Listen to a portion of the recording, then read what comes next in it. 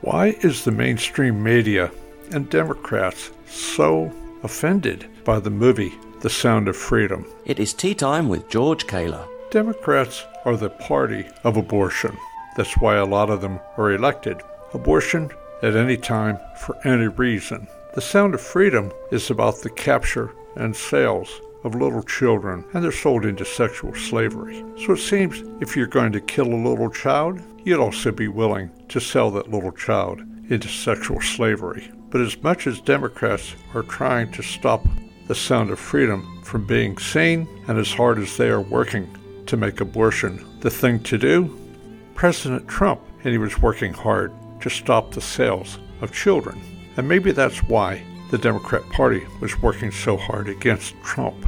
He was fighting two killers of children, sexual slavery and death in the womb.